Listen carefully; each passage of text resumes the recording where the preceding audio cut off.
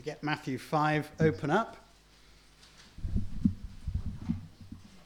This is quite an interesting effect, isn't it? This light shining behind, like Moses when he came down the mountain and his face shone. It's not quite the same.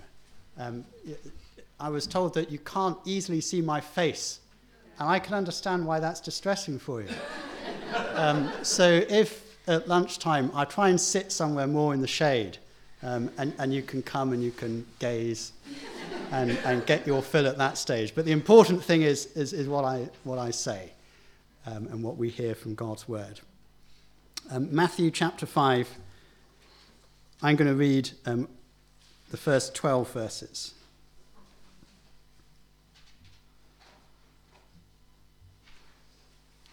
Seeing the crowds, Jesus went up on the mountain.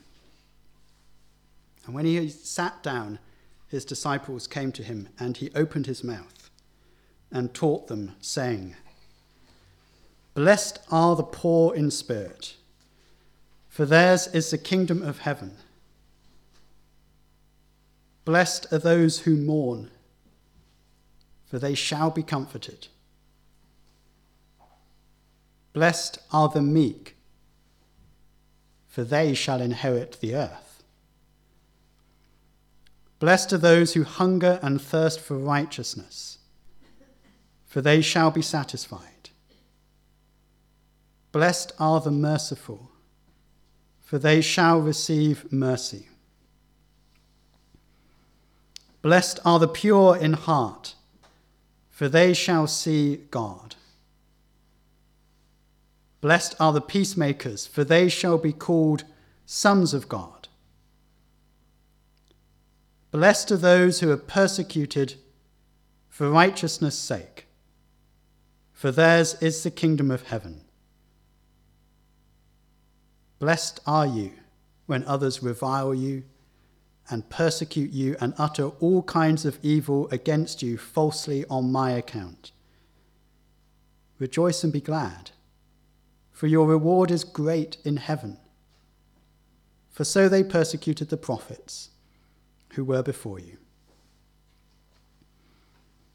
Lord God, we do indeed pray by your Holy Spirit that you would be changing our hearts now as we hear these words from our dear Saviour, the Lord Jesus. And we pray it in his name. Amen.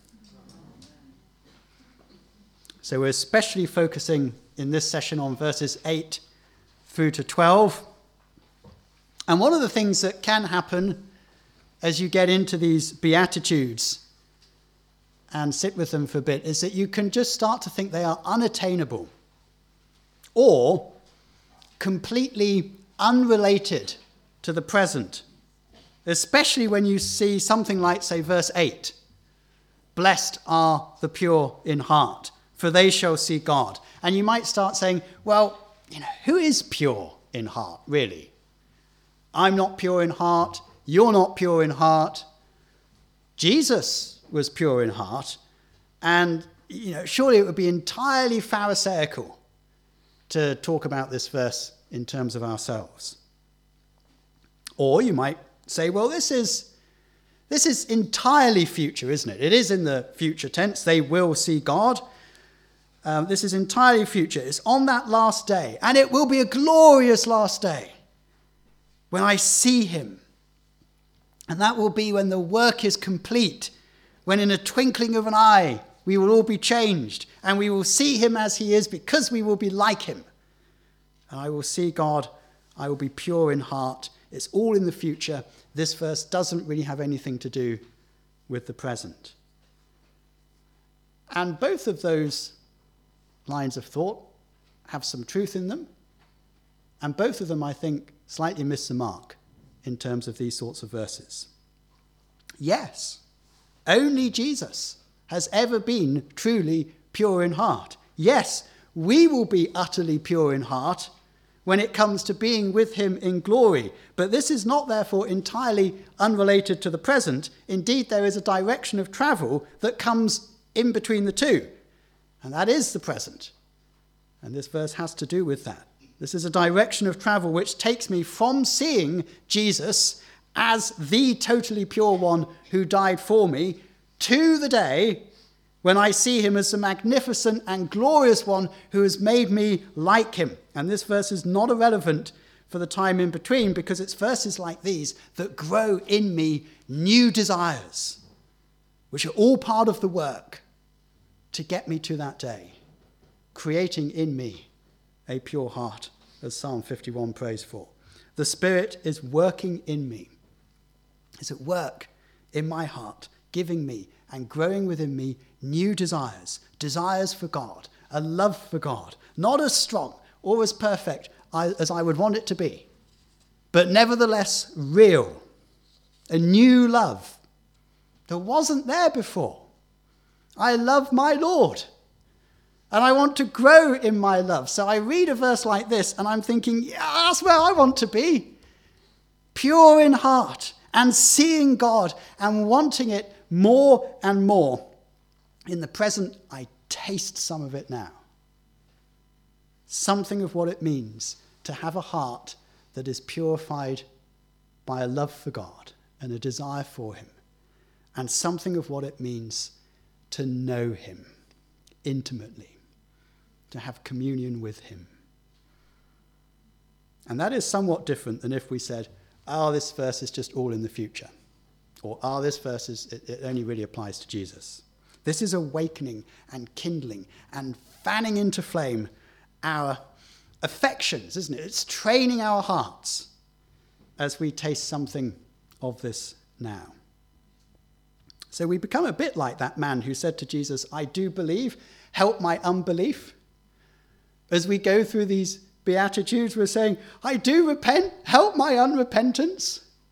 Or I do love, help my unlove.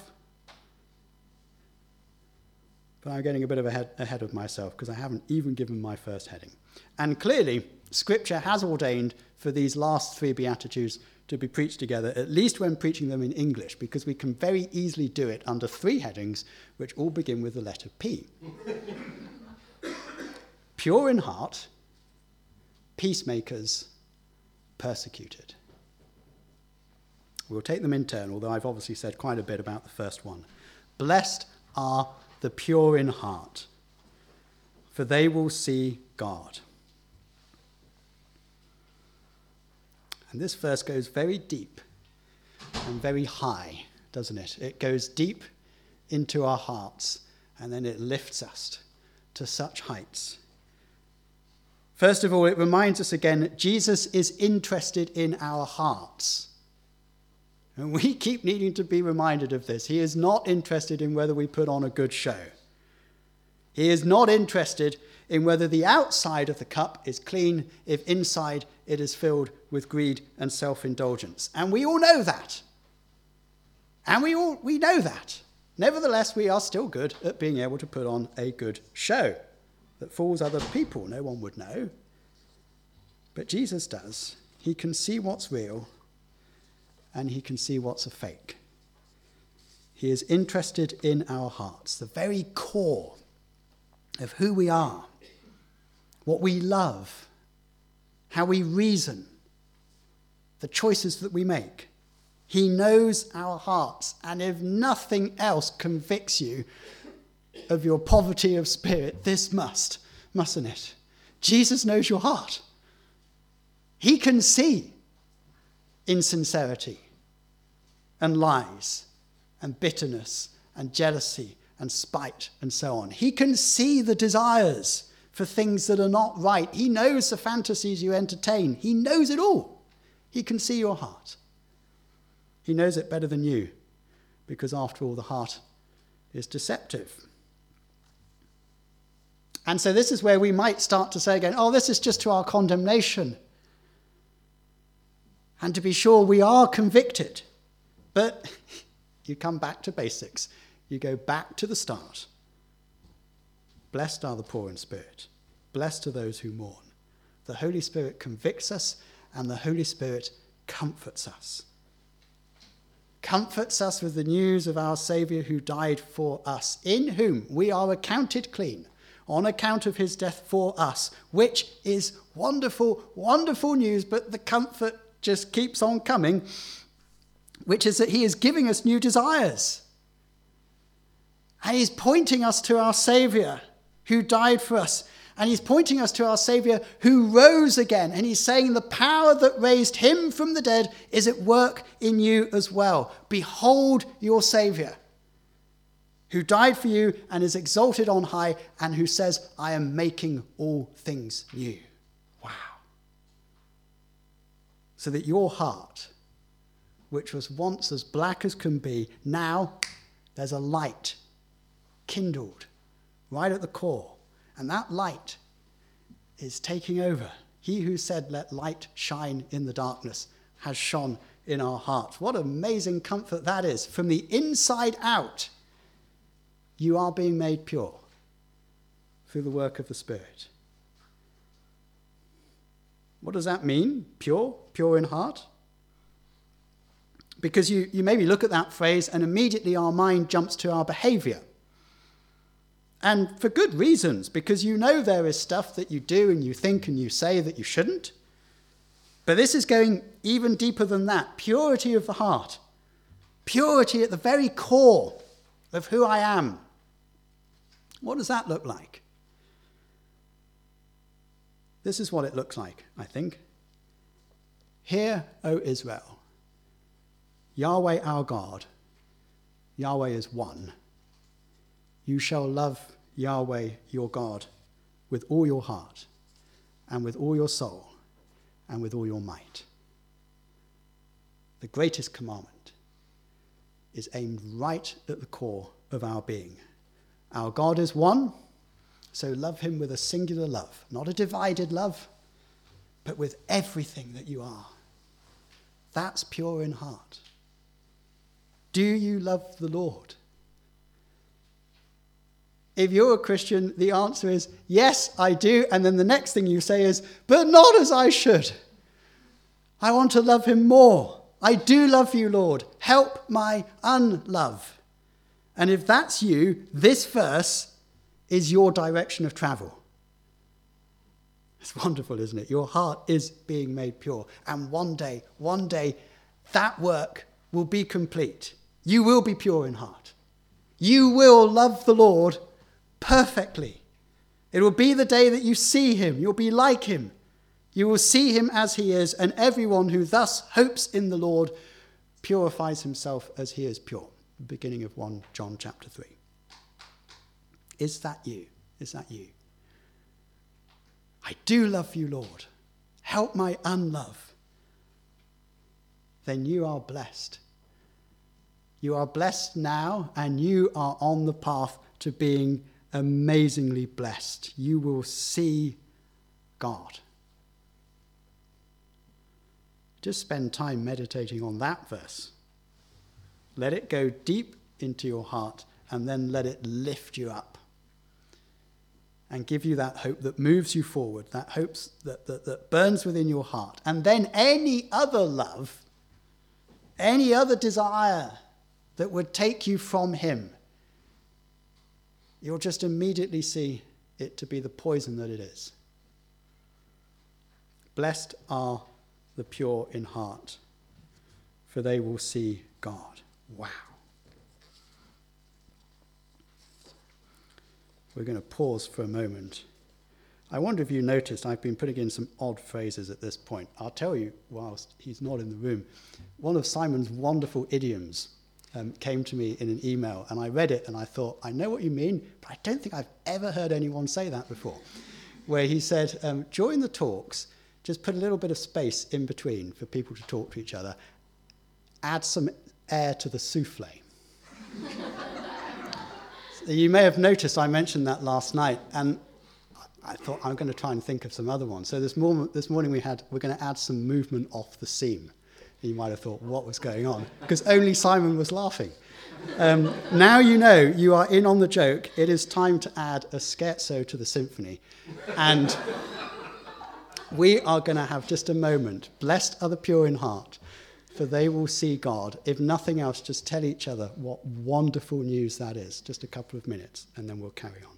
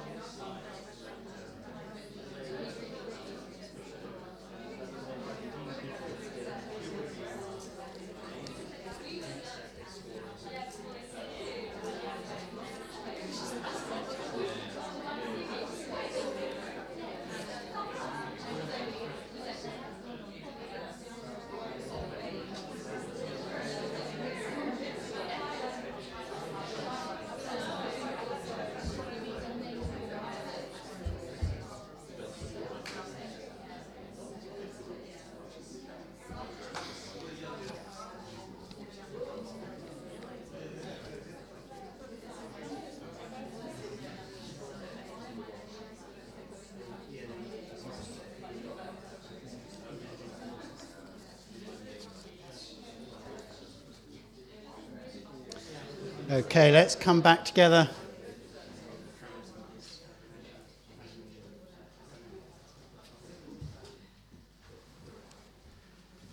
It's just a marvellous verse, isn't it, verse 8?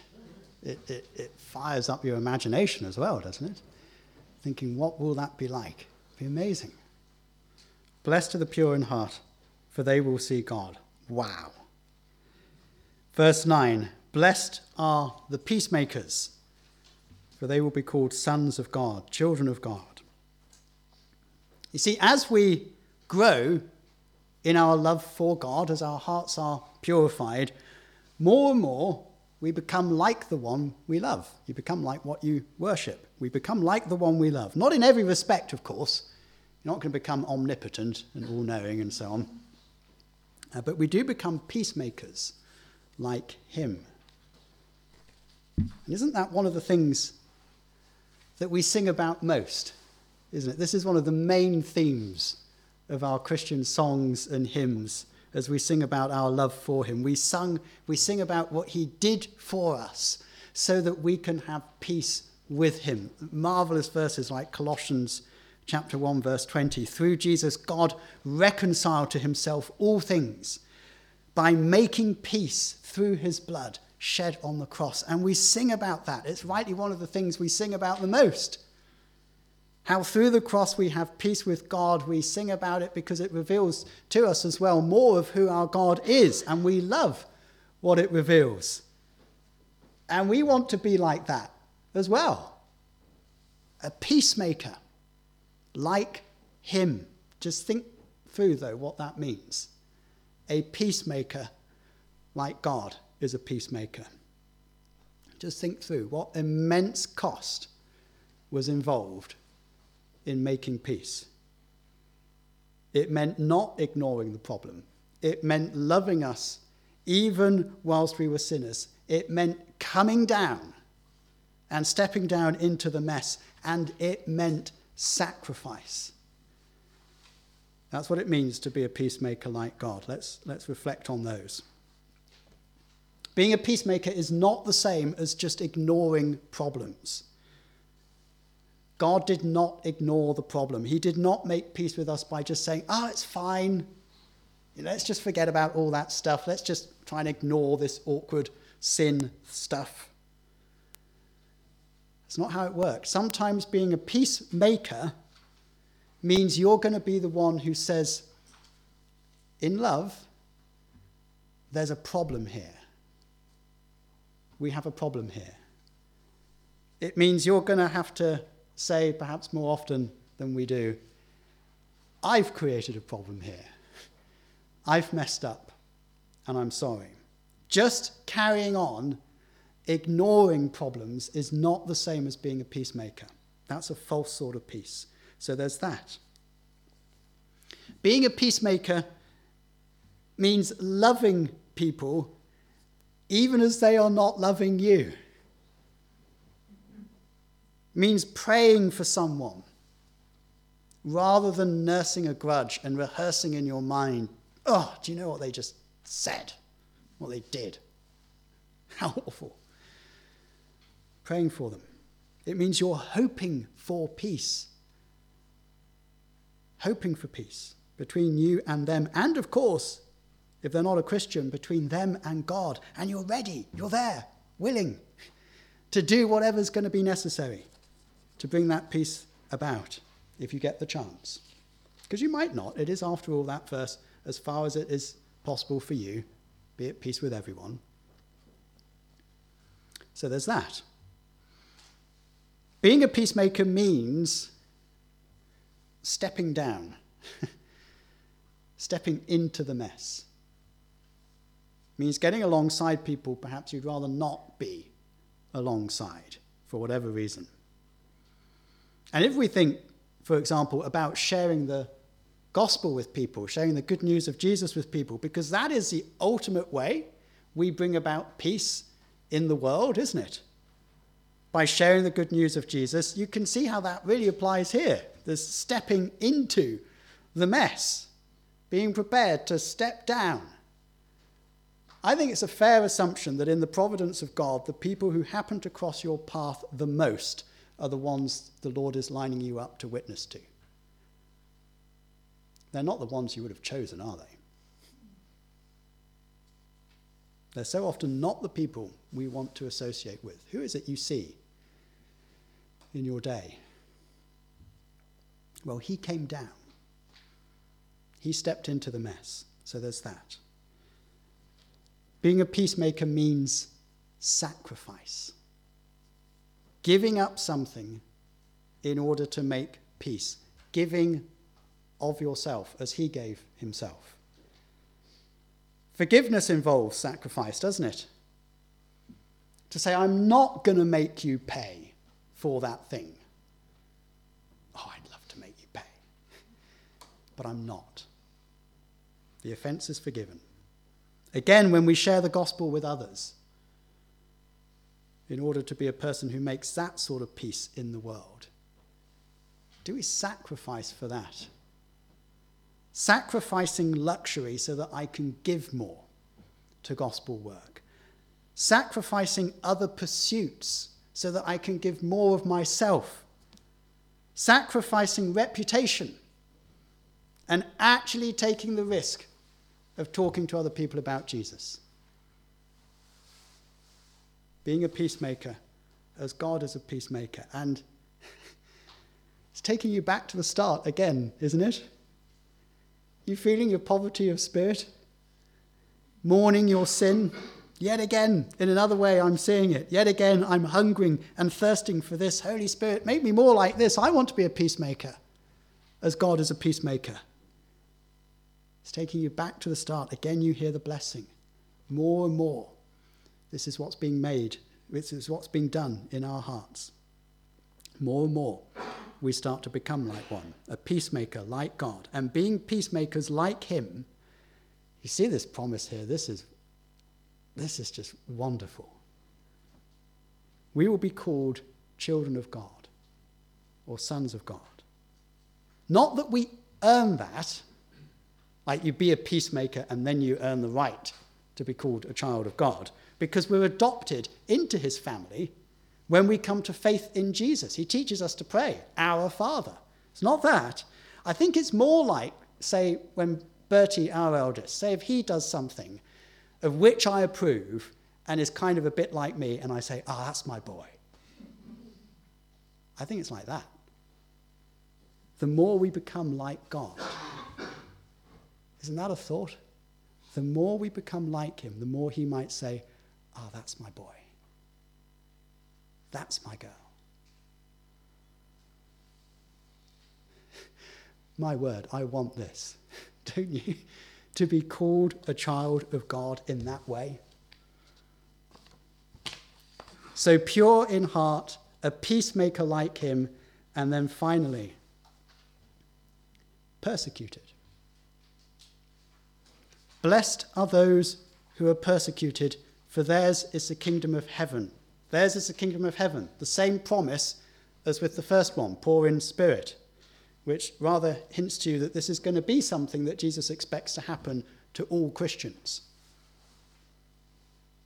Even as we were going through the last point, and you've got that verse in your mind, as far as it's possible for you, be at peace with everyone. Even as we were going through that last point, maybe you were thinking, but sometimes this is just going to get thrown back in my face. And sometimes just being a follower of Jesus leads to conflict, leads to division. We're not seeking it, but it does. As Paul put it in 2 Timothy, everyone who seeks to live a godly life in Christ Jesus will be persecuted. As Jesus himself said, if they persecuted me, they will persecute you also.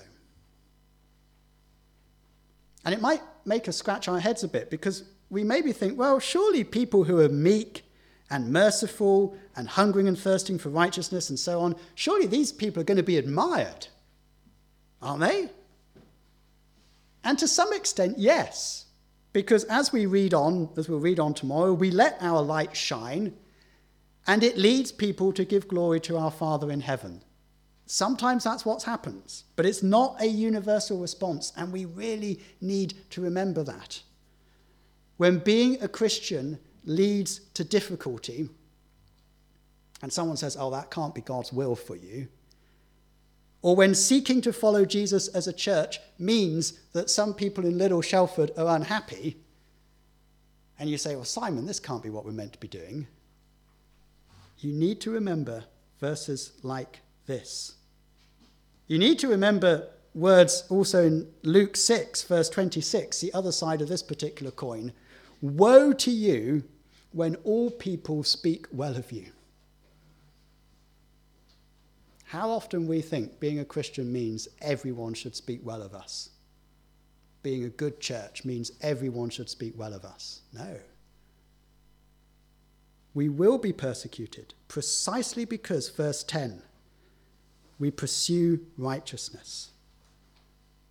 Precisely because, verse 11, of our allegiance to Jesus. It will happen because if Jesus calls you, you are no longer of the world, right? And the world will respond with hatred, not with great intensity all of the time, but it will happen. And yes, when we see the word persecution, we rightly think of brothers and sisters around the world who are being persecuted in particularly intense and horrible ways, and we pray about that and we lament and we weep over that rightly. But if I may put it like this, it's not like carbon credits, right? This part of the church in this bit of the world gets persecuted, so the rest of the church need not worry about it. This will happen. If you are called by Jesus to follow him, you are no longer of the world. And how did the world respond to him? If it's never happened, maybe the world hasn't noticed. Your light, for what it was, shone in the darkness, and the darkness was well able to smother it. Verse 11 says Jesus, and maybe this helps us to see how this might happen. They are going to insult you and persecute you and falsely say all kinds of evil against you. Persecution is not just prison and all of those horrible things. It can simply be words. You read through the Psalms, see how many times David gets churned up about the words that were said about him. Words hurt. Words have weight. Words have foreboding. Words have consequences. This does happen. And where it does, says Jesus, blessed are you. Where it happens, remember, the kingdom of heaven is yours. You are, after all, following the path your Saviour trod. And you will share in the kingdom with him. And just to ram home the point of blessing, he kind of says it 3 times. Verse 11, blessed are you. Verse 12, rejoice and be glad. Don't rejoice in persecution as such. Don't rejoice in pain, but rejoice because, what does it say? Your reward is great in heaven. And rejoice because you are in great company, saints who have gone before you, who are similarly despised at times, and now in glory. And if the world rejects you, all that shows is that you are not of the world. And that is a good sign. Because who of us, after all, would simply want a worldly reward? Is that all you want?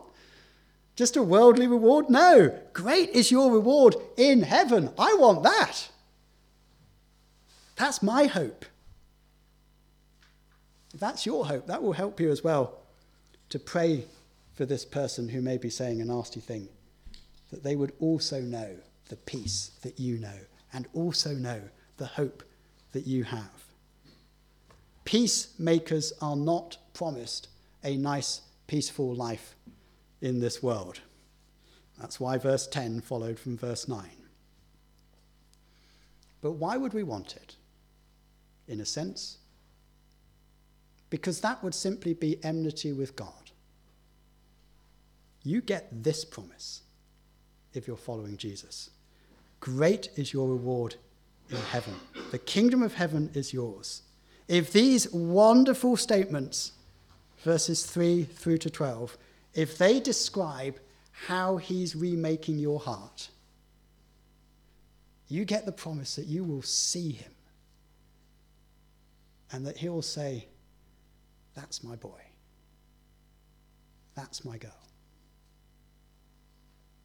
And you will be, always and forever, blessed. Shall we pray?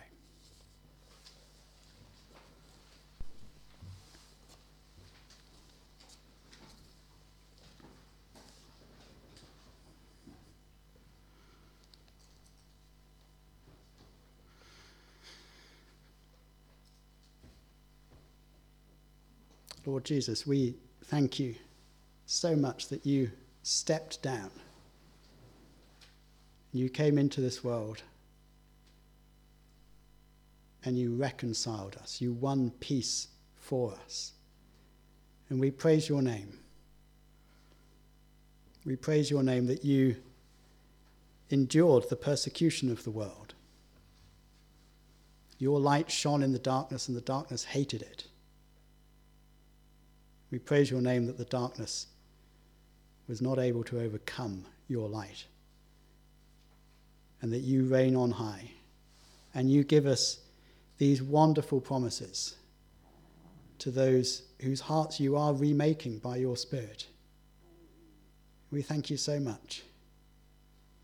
And we pray, just keep us coming back to this. Keep us repenting. Keep us believing.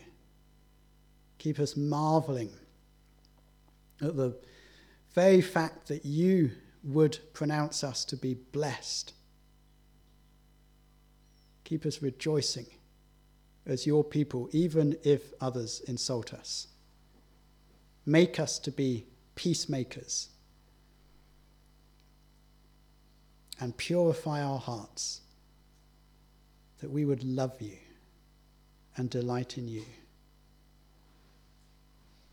We pray this, Lord, in your name, and so looking forward to the day when we see you.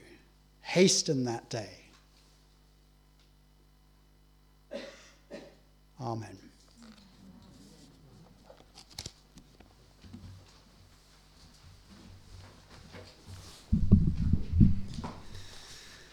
Well, there's many reminders of how we are blessed in those Beatitudes. We're going to stand to sing now, return the blessing to the Lord.